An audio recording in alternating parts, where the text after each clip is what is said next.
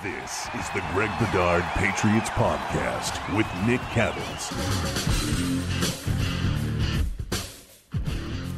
All right, so another draft in the books, Greg, and a lot to talk about, a lot to sift through. Let's start with Mac Jones, because that's where we began on Thursday night when we did our late podcast that we went live, and we appreciate everybody who joined us that night beyond 1 a.m. Just, crazy, passionate Patriots fans. Thank you to all of them. But let's start with Mac Jones, because I gather, and listen, I don't have a chance to really sit down and listen to Boston radio. So I gather on Twitter that there's a certain show that you are on from time to time that had some kind of beef about Mac Jones and how that came about. The idea is, I guess, and you can correct me if I'm wrong, but the idea is the Patriots, if they really liked Jones, they should have moved up and they should have drafted him. There's another storyline about possibly Robert Kraft forcing Belichick to take Mac Jones. Let's start with how the Patriots were able to acquire Mac Jones. They stayed at 15. They drafted him at 15. Should they have moved up, Greg? Should they have done something different? Of course not. I mean, look, and I love Felger and Mass, and I'll be on with those guys today, and I'm sure this is a big part of what we'll talk about. Felger's straw man argument.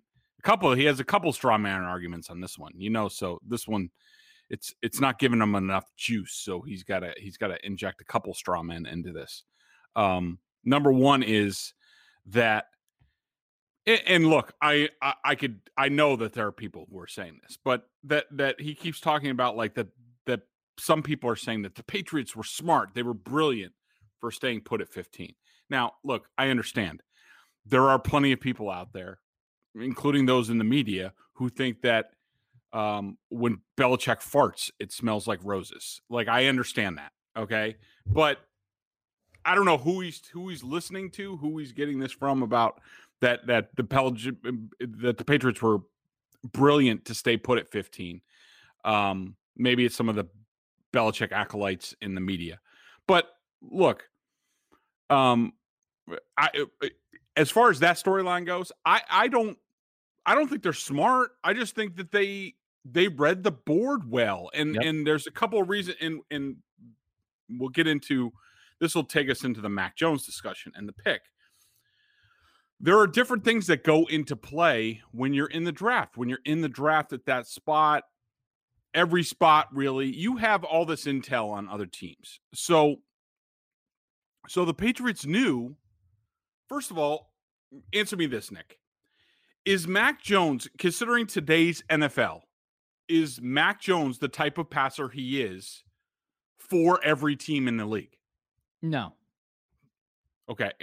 How many NFL teams do you think a 1980s, 1990s pocket passer is sort of what they're looking for in the top half of the first round? I could buy San Francisco. I could buy the Saints. I could buy possibly Minnesota, because Kirk Cousins, maybe 5 or 6. Yeah, maybe? Maybe a handful.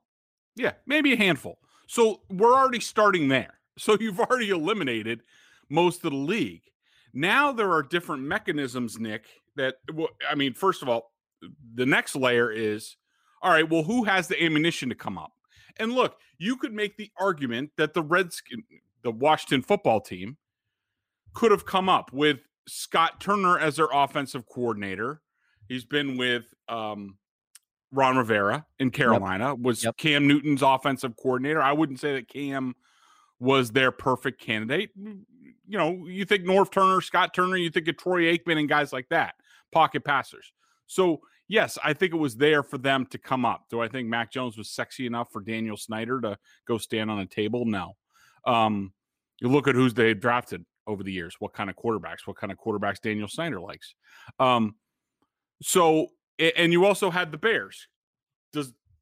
Does Mac Jones really fit what Matt Nagy, the Chiefs system, sort of looks like? When he basically got his job because of Patrick Mahomes? No. So you're narrowing the field with every layer. And so this all goes into the decision.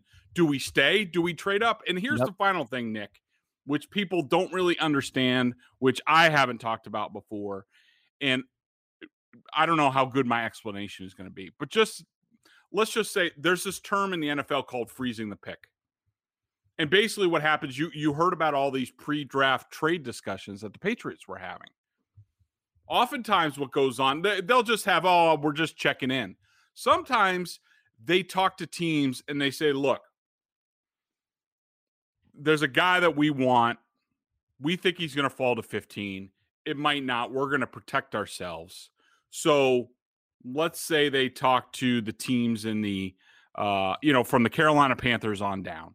Right. And they talk to them and they say, look, let's have some, if we offered you X, Y, and Z, would that be in your ballpark if we were coming up? And they say yes or no. I mean, it's not a hard discussion. So they're not really getting after it. Basically what you're doing, Nick, the bottom line is what you're doing is you're baking in a right of first refusal for certain draft picks.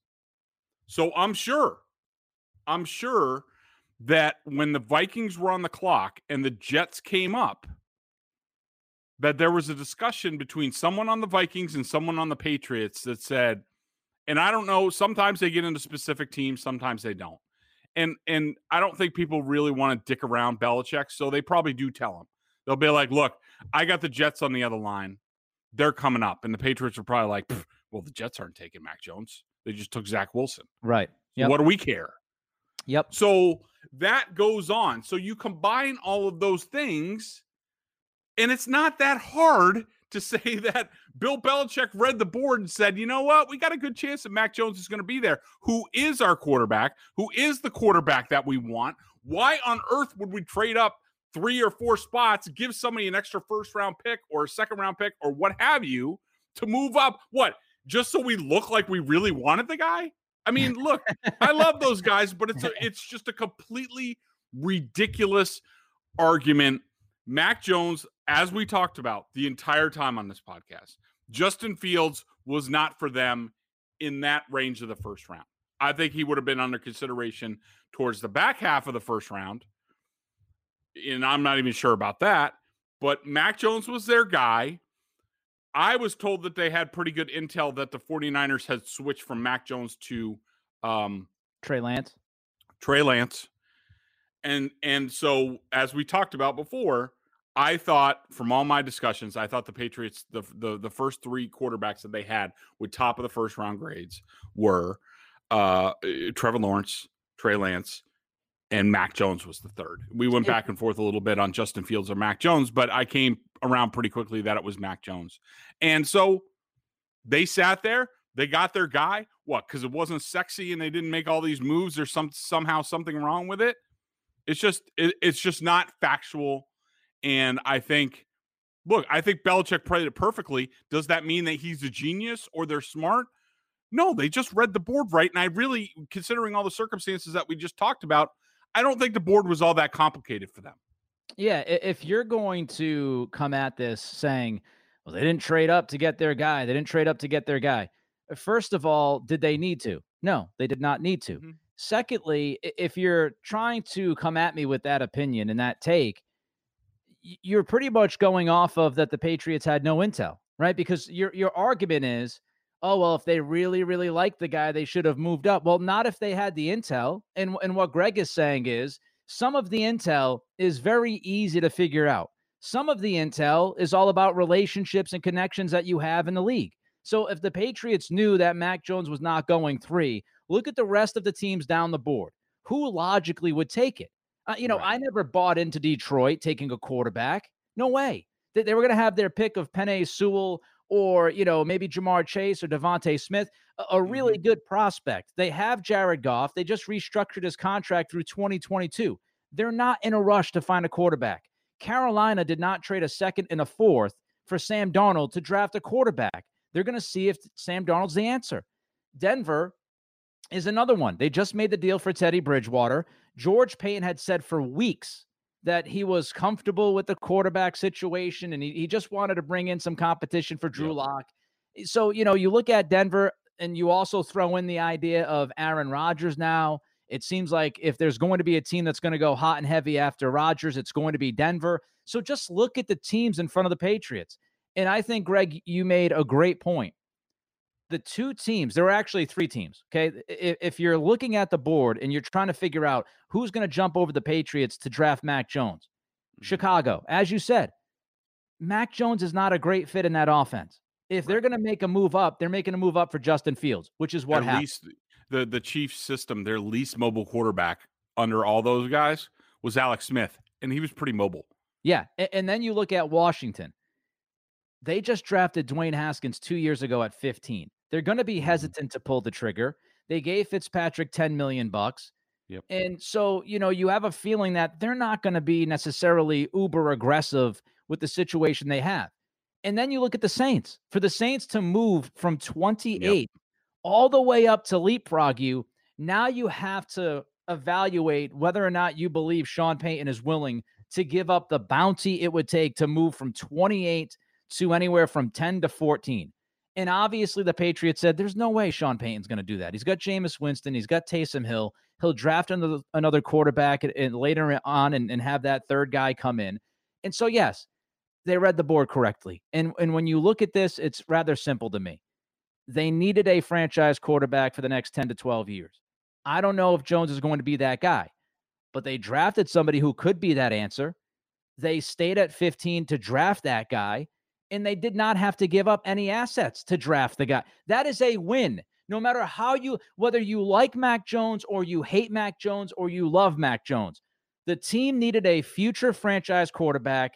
They stayed at 15. They got that guy, arguably, in Mac Jones, who fits their system perfectly and did not have to give up anything to do it. Another question I have for you, Greg, about Jones before we move on.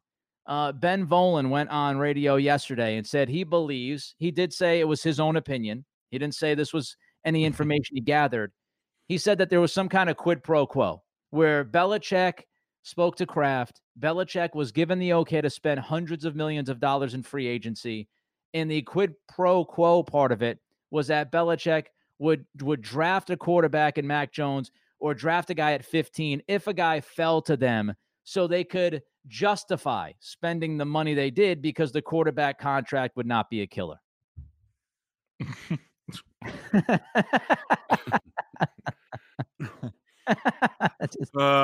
If you're not watching the video version, it's Greg rubbing his forehead and face and kind of figuring out what's going on here. Okay. I think someone's been listening to sports talk radio too much. So now I wanted to talk myself through that and try to find the logic, but I just can't. So it's it's just so that the Patriots drafted an Alabama quarterback who completed 80% of his passes, who's known as being brilliant, who already has his master's degree, to run the most complicated passing offense in the NFL is just so outlandish that people are just trying to come up with things. Yeah, Robert Kraft sat down Bill Belichick and said, okay, I'll let you spend all this money, but you have to draft a quarterback in the middle of the first round? Like, how does that... Forget it. No, nothing like that ever happened. And we talked about this before. I think we talked about this the day of the draft. I don't even know if the Krafts knew what the Patriots were thinking on the quarterback. As far as I know, it was Belichick and Josh McDaniels. I mean, there are pretty significant people in the building who would have conversations with Bill and try to get stuff out of him, and he wasn't giving anything up. They were a complete, like I said, a total lockbox on what they were doing. Look, let's just say, for argument's sake, that the board went a different way. Let's say the 49ers took Mac Jones. Let's say Justin Fields was still there. I mean, I don't think anything would have changed. I still think Chicago would have come up and gotten him, and I think the Patriots would have been okay with that. And I think that they would have been like, all right, well, again, they had a plan B. We talked about the depth of the quarterback class the whole time. Like, it was somewhat likely that they were going to have to pick somebody else and get the quarterback second. And who knows where they would have gotten them. They probably would have had to trade up and make a move. Probably the Bledsoe move was what they anticipated to do with the quarterback. And they said, what the hell? Let's do it on this guy. We had already worked it out anyways. And so they were going to get somebody, and who really cares where they got the quarterback? I mean, one storyline is they did it for the PR. What, you don't think Patriots fans would have been jazzed up at them trading up at a quarterback at the top of the second round? Does Belichick do anything for PR? I mean, yeah, all the time. I like he's not spending the 15th pick in the draft to win a PR war. It's like, it's the same argument about, oh, well, you know, if a quarterback falls to us at 15, which is the Volan point about the quid pro quo, Belichick's not going to make that promise to Kraft because he doesn't know how the board's going to fall. He can't sit there and say, oh, yeah, I'm going to draft Mac Jones. What if somebody fell to 15 that Belichick had no idea was going to fall to 15? Yeah, what if it was like Pat Surtain or somebody like that? Yeah, like if Pat Surtain falls to 15, Belichick's going to go, oh, wait, I can't pick up I can't pick him because I promised RKK that I was going to draft Mac Jones at 50. That's not how it works. And by the way, the day that Belichick is told to do something for PR reasons in the draft, or the day he has to pull a quid pro quo with the owner, I think is the day he walks. Belichick is here because he has that control. That's why he has everything running the way he wants it to run.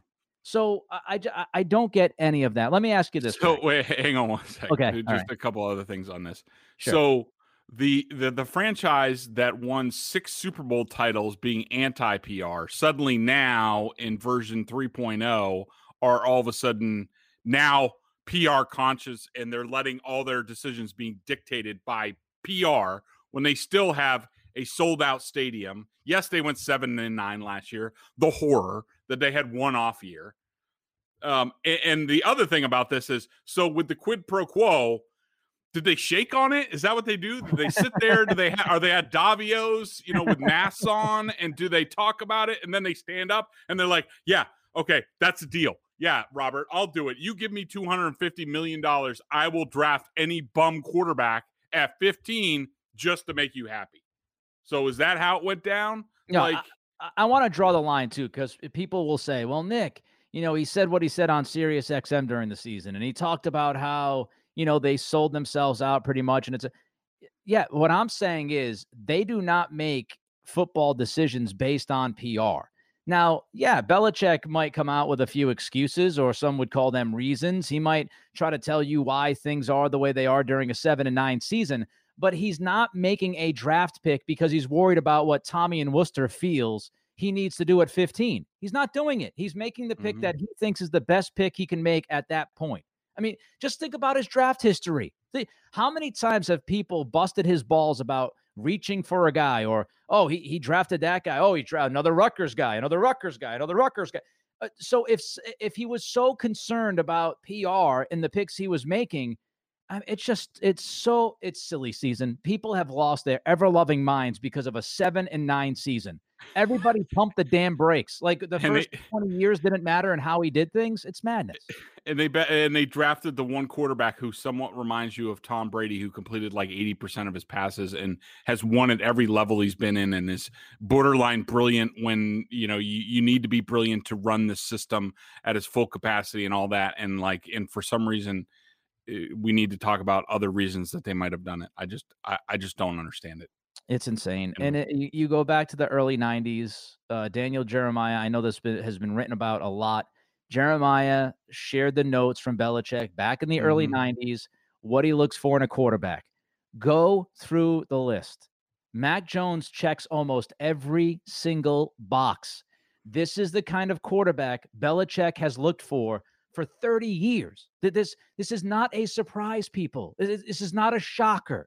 He fits every piece of criteria that Belichick looks for. So it's not rocket science. With all of that said, Greg, how long is Cam Newton's leash? I don't think it's very long. I mean, I know Mike Lombardi thinks it's a redshirt year for Mac Jones, but I just don't see that. With everything I've heard, Steve Sarkisian was on with Gresh and Keefe the other day, talking about how smart he is and about how he's the type of guy who he gave this great example about like they'll have a game plan in, and there'll be a couple plays against the defense that they're playing that they're like, you know what, we don't have any ready answers right now, but we're just going to put in the game plan and we'll figure it out later. And like the next day, Mac Jones comes in and says, all right, well, with this play, what are we doing against this defense? Because it's not going to work. I mean, who has those kind of conversations? Like there aren't many NFL quarterbacks that have those conversations. We're talking about a next level guy. Look, he's going to have to get up to speed with the speed of the game and all that. And yeah, it's good in the SEC. It's not the NFL. It's going to be different. Look, it's going to be proven on the football field. I think he's the type of kid who is going to dive into the playbook. He's going to be, him and Josh McDaniels are going to be like BFFs. They're going to be talking about all sorts of upper level stuff that has never been Cam's forte. Cam's he's a better on the fly player. He's one of the best that the league has seen in recent years. Right. And Mac Jones is just different. He's a before the snap cerebral type of guy. They're just different quarterbacks, and that's fine. So I think Mac Jones is going to pick this up pretty quickly. And I think the interesting thing is I don't know anything. This is just me just looking down the line and knowing the players involved and things like that. I think there could be an interesting discussion going on at some point between Belichick and Josh McDaniels about, like, I could see them being at odds a little bit. Not that McDaniels is going to say anything or we're going to know or anything like that. He'll be the good soldier. Belichick's the head coach. The way things go on the Patriots, the coaches, whether it's the offensive coordinator, defensive coordinator, position coaches, they make suggestions to Belichick. Belichick takes it all in, then he makes decisions. And I could see at some point in time, whether it's in the season or preseason or in training camp, where McDaniels is just like, look, Bill, Mac Jones he's way ahead of Cam in terms of pre-snap reads and checks and things like that. Like, we need to go with him. Like, at least he gets us in and out of he gets us in and out of bad plays better than Cam does. That's a principle of this offense. Like, you got to go with it. And I could see Belichick being like, not yet. I'm not ready. Let Cam keep going for whatever reason. And I don't know what the reasons are. We'll see down the line. But I have a feeling that Bill could say no. And, McDaniels could get a little bit, not impatient, but just, sort of like, what are we waiting for? That sort of thing. But I do not think, look, Cam Newton's going to have to play lights out. Could he do it? Yeah, he could. He's been doing a lot of work in this offseason. I see some videos from Dexter Southfield where he's working on his mechanics. And I don't know, there was one that looked like a Jedi quarterback drill where he had a blindfold on and people were clapping and then he had to throw to them. I don't know exactly how that helps on the football field, but he's trying to use the force. The force is flowing through him. So it's possible. And as long as the Patriots play winning football, but at some point in time, if they're hovering around 500, or God forbid, if they're 2-5 again, it's over. And they're going with Jones, and that's the end of the story. But it's just, to me, it's a matter of when, not if. It's going to happen at some point. It's just how long can Cam hold Mac Jones off? All right, so judging from your comments about Justin Fields, the Patriots were not in love with Justin Fields. They might have liked him. No. But they were not in love with him. Why? Have you been able to gather any information as to why they weren't? No, everybody's pretty tight-lipped on that. I don't think if Justin Fields was on the board at 15. Now, you want to talk about maybe owner pressure and things like that. Now, if Justin Fields was on the board there at 15, that would have been an interesting discussion, because I don't think they would have picked him. Maybe they would have. Are you saying if both guys were on the board at 15? No, just one. Okay. So if Jones was already gone and Fields was sitting there at 15. Yeah, I don't know if they would have taken Fields. And maybe that's when Kraft pipes up. Even though I still don't think that would ever happen. Whatever Bill wants to do. I just don't I don't think they would have taken Fields there. But that's just me. And of course, now the conversation will be for the next 10 to 15 years. Justin Fields versus Mac Jones. Yep. Although I do think that's a little unfair, because again, what we've seen in the Different past systems, is, yeah. Mhm. yeah, exactly, different systems, different personnel. Yep. Just because one guy thrives at one place doesn't necessarily mean he would thrive in another. Like I don't know if N'Keal Harry went to another team to start his career, Right. he would have different success. So Yep. that conversation's always a little weird. One last one before we move on to the other picks of this draft, because I want to get to all those guys. You got a little information about Elijah Vera Tucker. We had talked about this on Thursday night after the first round wrapped up. Yep. We both wondered, you and I, if the Jets Yep. moved up to 14 to draft Vera Tucker because they might have thought the Patriots were in on him at 15. What'd you hear about that? Yeah, that's why I went and I asked, because it wasn't anything anybody reported. It was just, look, the Jets jumped the Patriots to take Elijah Vera Tucker, and the logical next step is they must have had intel that the Patriots were going to take him. They might have thought that. Look, I asked. You can make of it what you will. I was told it was quickly dismissed, and they were like, "Nah, he's just a guard for us." They were not gonna take him there, especially with Mac Jones still on the board. All right, let's move on to Christian Barmore. Obviously, Yep. Patriots made a big time move early in the second round, trade with Cincinnati. They move up, they select the Alabama defensive lineman. Your thoughts on the trade up? And I was reading some of stuff that you wrote, some of the risk that comes along with Barmore. Yeah, look, in general with draft picks in the draft, I don't really care. I don't have an opinion. On their picks, they have much more information than I do, and they're good at what they do. And I'm the type of guy, okay, pick your guys. I want to watch them on the practice field. We'll talk in 3 years.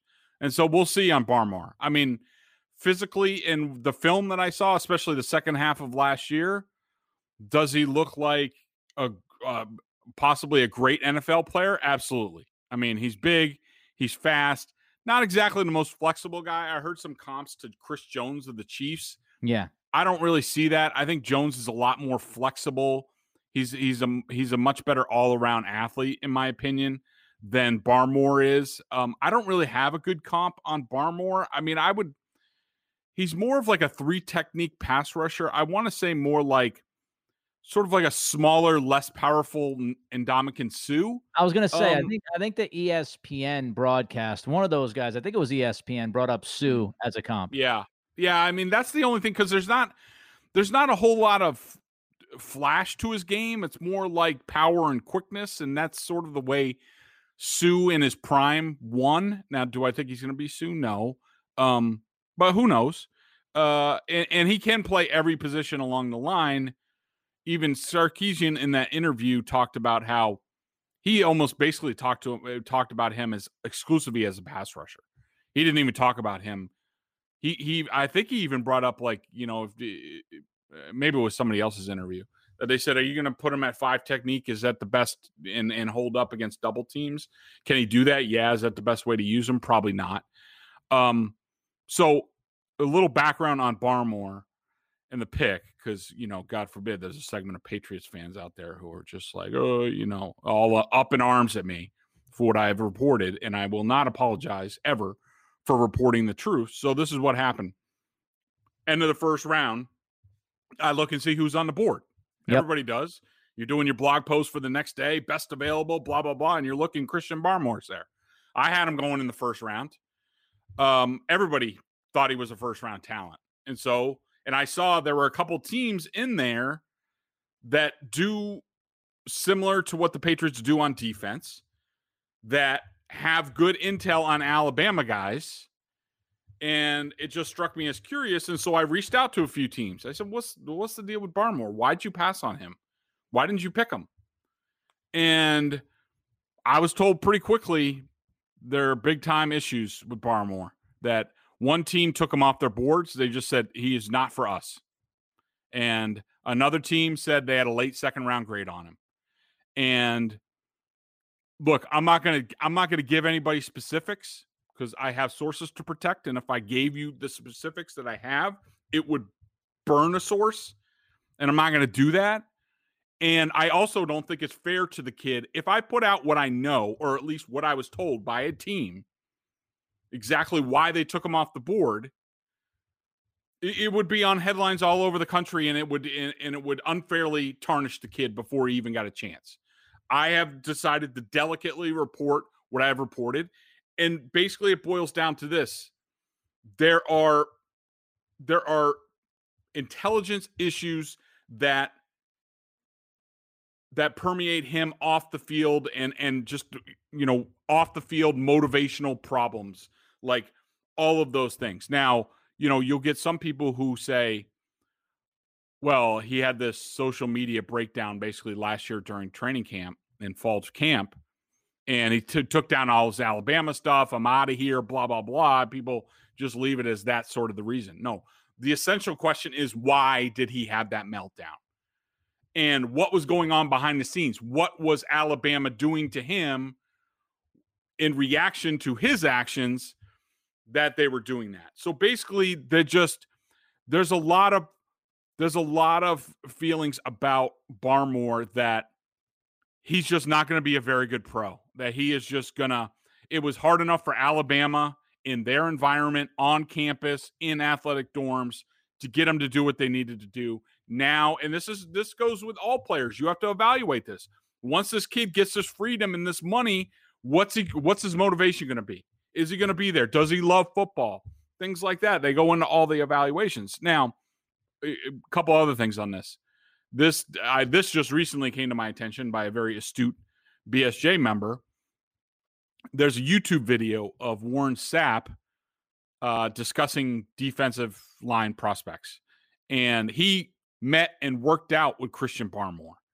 And when the host brought up Christian Barmore and said he's thought to be going in the first round, and he's the highest rated defensive tackle in the game, and Sapp basically was like, if that guy's a first round pick, then I'm leaving this country. Like, he said he was basically like a third round guy. I don't know what went on there. So all that stuff is involved. Now, look, people will say, well, it's Alabama, it's Nick Saban, it's the intel that Belichick had. Trust me when I tell you that Bill Belichick is not the only guy who has great intel at Alabama. And the other side of the coin is, and look, I am not comparing these two situations. So I don't want to see any blog posts or any tweets saying like, Bedard compared Barmore to this and that. No, I'm just using this as an example. Everyone thought Bill Belichick got great intel from Urban Meyer, and that didn't always work out very well for the Patriots in terms of guys out of Florida. Right. And guys from Alabama have not exactly worked out, aside from Dante Hightower, really, with the Patriots. So there are some issues there. Maybe Belichick just takes it for granted. He played at Alabama. Maybe he doesn't ask the questions. I don't know. But Barmore is a risky pick that they traded up to get him. Look, on film, he looks great. On film, he's a grand slam to me.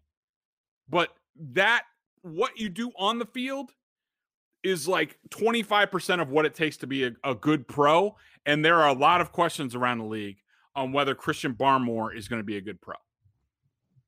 I don't know the man personally, and, I don't have the intel that you have, so I can't speak on any of that. If there are issues and red flags and it doesn't work out, then he doesn't work out. All I'm going to say is, I watch the games and I see the philosophy behind this move. And to me, it makes a lot of sense. Yep. You have a first round talent. The Patriots had extra picks. They were not going to make all the picks this year. I knew they were going to pick him. That's why I made calls. I saw Barmore there and I was like, son of a gun, they're going to pick him. I got to start doing background on him now. So, I mean, it makes sense. It makes sense, right? I mean, he does fit. We can say he'll be out there in the Adam Butler role, relatively soon if he's able to get out of the blocks quickly at camp. So he fits that particular, slot on the defensive line. And again, they weren't going to use all the picks, so they overspent. Belichick admitted they overspent a little bit, but on paper it looks good. But like you're saying, Greg, who knows if this guy. Yep. If the red flags cause him to go off the rails, then it ends up being a terrible pick and you wasted a fourth round asset and you overspent on the guy. We'll have to wait and see. But on paper and philosophy wise, it makes sense to me. The pick that was kind of strange to me, and maybe it just was because I thought they were fine on the edge, was Ronnie Perkins. but I have read Mhm. what you've written about Ronnie Perkins, and you like this pick a lot, Greg. Yeah, I do. He was a guy when I was going through edge people, and most times I would have skipped Ronnie Perkins because physically he does not fit the profile for a quote unquote edge player for the Patriots that are Yeah. normally around like 6'4", 6'5". He's only like 6'2" and a 6'2" and a half. Not the biggest guy, but I couldn't turn off the film when I was watching him. He's just a football player. He kicks ass. Um, I had one scout tell me, he's a tough little effer. And like he like eat nails. He Yeah, just he's nasty. and he's nasty. And look, I think physically, and I put this in my column after the pick was made, physically he matches up almost identical to Dante Hightower. And they do, I think, play similar. Now, Perkins has not played stand-up linebacker all that much. And Dante Hightower was a stand-up linebacker at Alabama, could do a little bit of everything else. Perkins is kind of the opposite. I would like to see him get a chance at that. Maybe they do, and maybe that explains why he's not really an edge guy for them. Maybe they really want to transition him. I'm not sure, but Nick, I don't think there was any doubt about Belichick's intentions when he talked about Perkins after the draft. He just kept mentioning how physical he is and tough he is and physical and physical and physical. And it just beats you over the head where you're like, basically Belichick was just like, the guys we had last year, just way too finesse, whether it's Winovich or, Uche hasn't really had a chance. So I don't want to say that about him. Anthony Jennings, all these guys, whoever you want to talk about, we're getting back to getting some nasty. And I think that he gives them an opportunity in a few different spots. We'll have to see how the edge shakes out. We know that it's going to be Van Noy and it's going to be Judon. And then from there, who knows? But Ronnie Perkins he's a football player and people are going to love to watch him. A little bit of Trey Flowers in him, that type of player. But I think he has a lot of potential. What jumped out at me in the first 3 rounds overall, and I tweeted this out at Nixie Radio, it was to me quality over quantity for the Patriots in the Yeah. early rounds of this draft. They didn't spend extra picks. They land Mac Jones at 15, quality. They move up to select a guy in Christian Barmore who was seen as a first-round talent, slides to the second round, quality. They select Ronnie Perkins with a compensatory pick, even though they had a number of guys that they could play at the edge. They draft Perkins, who was seen, if you look at a lot of these big boards and draft pundits, he was universally a top 50 guy to all of those, draft experts. Mm-hmm. So again, you get a guy who's ranked in the top 50 for a lot of those pundits at 96 or 97. It's once again quality over quantity, which I thought made sense for the Patriots with the way the roster is after the free agency period they had. Let's move on. A running back, Ramondre Stevenson from Oklahoma. Of course, what was fun about this draft, in a funny ha-ha kind of way, but you had Jones, you had Jones, and you had Barmore, Alabama. Then you come back with Perkins and Stevenson, Oklahoma. Your thoughts on the running back? Bill with those buy one get one free coupons out of those BOGO. BOGO. Stevenson, look, he reminds me a little bit of Keith Byers back in the day, sort of a big back, a little bit quick feet. Everybody says like LeGarrette Blount and stuff like that. I don't see him as powerful as that. I see him more of a Keith Byers sort of finesse big man, quick little feet for a big man. But look, we know Sony Michel, his 5th-year option hasn't been picked up. That doesn't preclude him from staying with the Patriots. The Patriots could always sign him to an extension.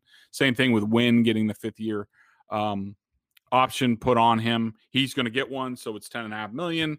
You could reach an extension, all that stuff. So look, we all know Rex Burkhead's coming back from an ACL. Brandon Bolden's coming from a opt-out year, and he's going in the last year of his deal. Look, for 2022, right now, before this draft, Damian Harris and JJ Taylor were the only running backs on the roster next year. They had to draft a guy. Stevenson looks fine. He has low tread on his tires for a college running back. Big dude. I don't know how good he is short yardage. We'll see in the pros. But yeah, you can see the logic on the pick, and they picked who they picked, and we'll see how good he is. He also can catch the football a little bit out of the backfield, which is interesting. Soft hands. I wouldn't say he's going to be lined up in the slot running routes anytime soon, but he can be a dump off option. Big boy. Yeah, he's a big boy. All right, Cameron McGrone, linebacker, Michigan. Your thoughts on that pick? Yeah, coming off ACL, could be a redshirt year for him. On film, he looks pretty good. He's a quick striker. He seeks out the ball. The plays that I noticed, it wasn't a whole lot of shedding blockers and making plays, which you have to do in the pros. Can he do that? He's a little bit undersized. He reminds me a little bit. He plays similar to Landon Roberts. I would say he's definitely stronger and a little bit bigger than a Landon Roberts. I would say Roberts at top speed was probably a little bit faster. But McGrone is there, and we all know that, Dante Hightower, we don't know what his future is with the team. We don't know who else is playing at linebacker. Could be Uche, could be Jennings, could be Juwan Bentley's going into a contract year. Hightower's in a contract year. A lot of the things that we talked about the season and about 2022, a lot of these things they addressed with the team as far as making preparations and backing things up. Including the next pick. Low risk, high reward, I think, with McGrone. I think he drops because of the ACL injury. And, that's the kind of pick you make as you get to the 5th, 6th, and 7th rounds. Somebody you take a flyer on who could hit. And I think McGrone could hit. He's a really good athlete. We talk about, the Patriots needing speed at the second level. He does bring speed to the second level. Now, does the ACL injury affect that? We'll have to wait and see. Joshua Bledsoe, safety, your thoughts? Yeah, I don't know too much about him.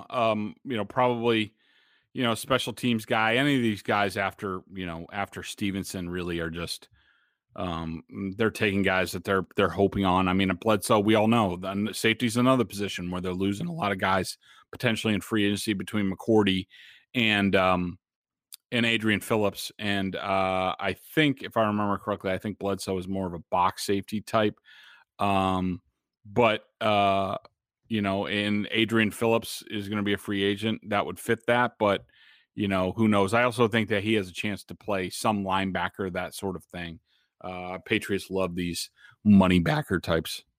People love wide receivers. People wanted the Patriots to spend an early pick on wide receivers. They instead draft one receiver, and that came in the 7th round, Trey Nixon. And, of course, this will be forever known, Greg, as the Ernie Adams pick. Yeah, I'm sure Ernie was like, thanks, Bill, for telling everybody this is my pick. So when he bombs out, nobody blames you. But, hey, who knows? Basically he started his Patriots career, his first big hit in the current version of the Patriots was, sort of on the fly, last minute picking David Givens in the 7th round. So maybe it comes full circle. Trey Nixon certainly has the physical tools, tested off the charts, productive at UCF, a lot of drops. Yeah. Throw him into the mix. I mean, I think wide receiver beyond the top 3, top 4 between Aguilar, Kendrick Bourne, N'Keal Harry, who's still here and will probably get another chance. And then we'll see. I think with a lot of these guys, whether it's Winovich and Jennings and any of these guys that might possibly be of interest in trading for the Patriots, I think basically the way the Patriots do it, they get to camp or at least June mini camp and they take a look at things and they see how things fit and they say, all right, well, he's got a chance or he doesn't. This is the same sort of thing again. We're getting rid of him. So, I think N'Keal Harry has another chance and, Jacoby Myers, I think is right now slot number 1, even though I don't know how many 3 wide receiver sets they're going to have. And Nixon is just in the mix with any UDFAs, guys coming back from last year. He's in the mix. We'll see. Yeah, I'm not telling anybody that Trey Nixon is going to even make the team. But what's interesting is, when you have wide receiver depth like this draft, getting a guy in the 7th round, maybe in other years you would have he would have been a 5th round pick. Who knows, right? So, Right. maybe his value is underappreciated because wide receiver was so deep. So maybe they had a chance. Listen, it's a lottery ticket. The BostonSportsJournal.com member question of the day. Check them out at BSJ, $39.99 on their annual plan. Patriots Junkies, you get a membership at BSJ, gives you access to a ton of video analysis Bedard does on the coach's film and direct access to him in weekly chats. And don't forget, they also have coverage of the Bruins, now playoff bound. Yeah, baby. And they got the Celtics. Who knows what's going to happen with them, and the Red Sox. So don't miss out on all the great coverage at BSJ. A popular topic of conversation in the BSJ comment sections, Greg, has been why no UDFAs yet? The Patriots usually pretty busy in that class and get to it quickly. They've done nothing so far. Yeah, a couple different reasons. But first, I just want to say, as far as their draft, one of my main takeaways from this draft was they went out and got either specific needs, players that fit positions, or just good football players. Whereas in the past, we talked about some of their criticisms, like say Juwan Williams. Is that his name? The cornerback? Yeah, Juwan Williams. Yep. Juwan Williams. Look, nice size, speed, prospect, or whatever, and they're like, oh, well, he can match up against tight ends. He could do this. Yeah, but did you ask the question? Yeah, but is he a good football player? Like, they forgot, where does he play if he's not matching up against tight ends? Is he a cornerback? Can he play? Like, Mac Jones, future QB1. Christian Barmore, future starting 3 technique. Ronnie Perkins, future edge guy. Stevenson, at least a backup running back to Damian Harris. McGrone, a possible Mike linebacker. All 3 downs that he should be able to play. Bledsoe and the other guy, who knows? They're basically flyers. But I think that's my main takeaway, that they stayed away from like trying to get specific and just got good football players, which I think they're getting back to sort of their sweet spot, how they built this thing. No UDFAs. A couple of things. Number one, I think that nobody's really sure what the player limit is going to be. Normally it's 90. Last year it was 80 or 75 because of COVID. It could be 80 again. I don't think the Patriots want to go nuts signing people when they're not sure if they're going to need them. I think they're waiting for maybe a little bit more clarity on that. I think that maybe Bill Belichick liked the 80-man roster last year. And he said, you know what? There's 3 preseason games. We're not going to have the 4th one now. Do we need all these guys to play in the last game? Also, look, we have a whole new team. It's not like we have a bunch of veterans who knew what the hell they're doing, who have played together for years. These guys need to go out and play. Maybe they're all playing first halves of these preseason games, and they don't need that many guys down the roster. I also think that there's a new rule where basically unsigned, unrestricted free agents can be signed after the draft and not be held against a compensatory draft pick formula. Not that pertains to the Patriots, because they signed every free agent under the sun, so they'll never get a comp pick ever again. But I do think, related to that, and this is where I think it comes, I think that they might sign some veterans. This could be the cheapest that they're going to be, depending on their interest around the league. And I also think that you're going to see a lot of people after the draft, a lot of guys, whether it's, guys who were like the 53rd, 54th man on the roster type of thing. Now, all of a sudden, those guys are cut. And there's going to be a lot of people available. There's going to be people available in trades. I think they're just leaving themselves a lot of flexibility, and they don't really see the need to get to 90 anytime soon. All right. Well, there you have it. This was a little bit on the long side, but hopefully all of you enjoyed it. A lot of information for you, breaking down the draft, taking a look at the quarterback position. Again, hopefully you enjoyed it. And hey, you got maybe, 2 car rides out of this podcast versus 1 with the traffic now coming back. It's the Greg Bedard Patriots podcast with Nick Cattles. We'll talk to you next time.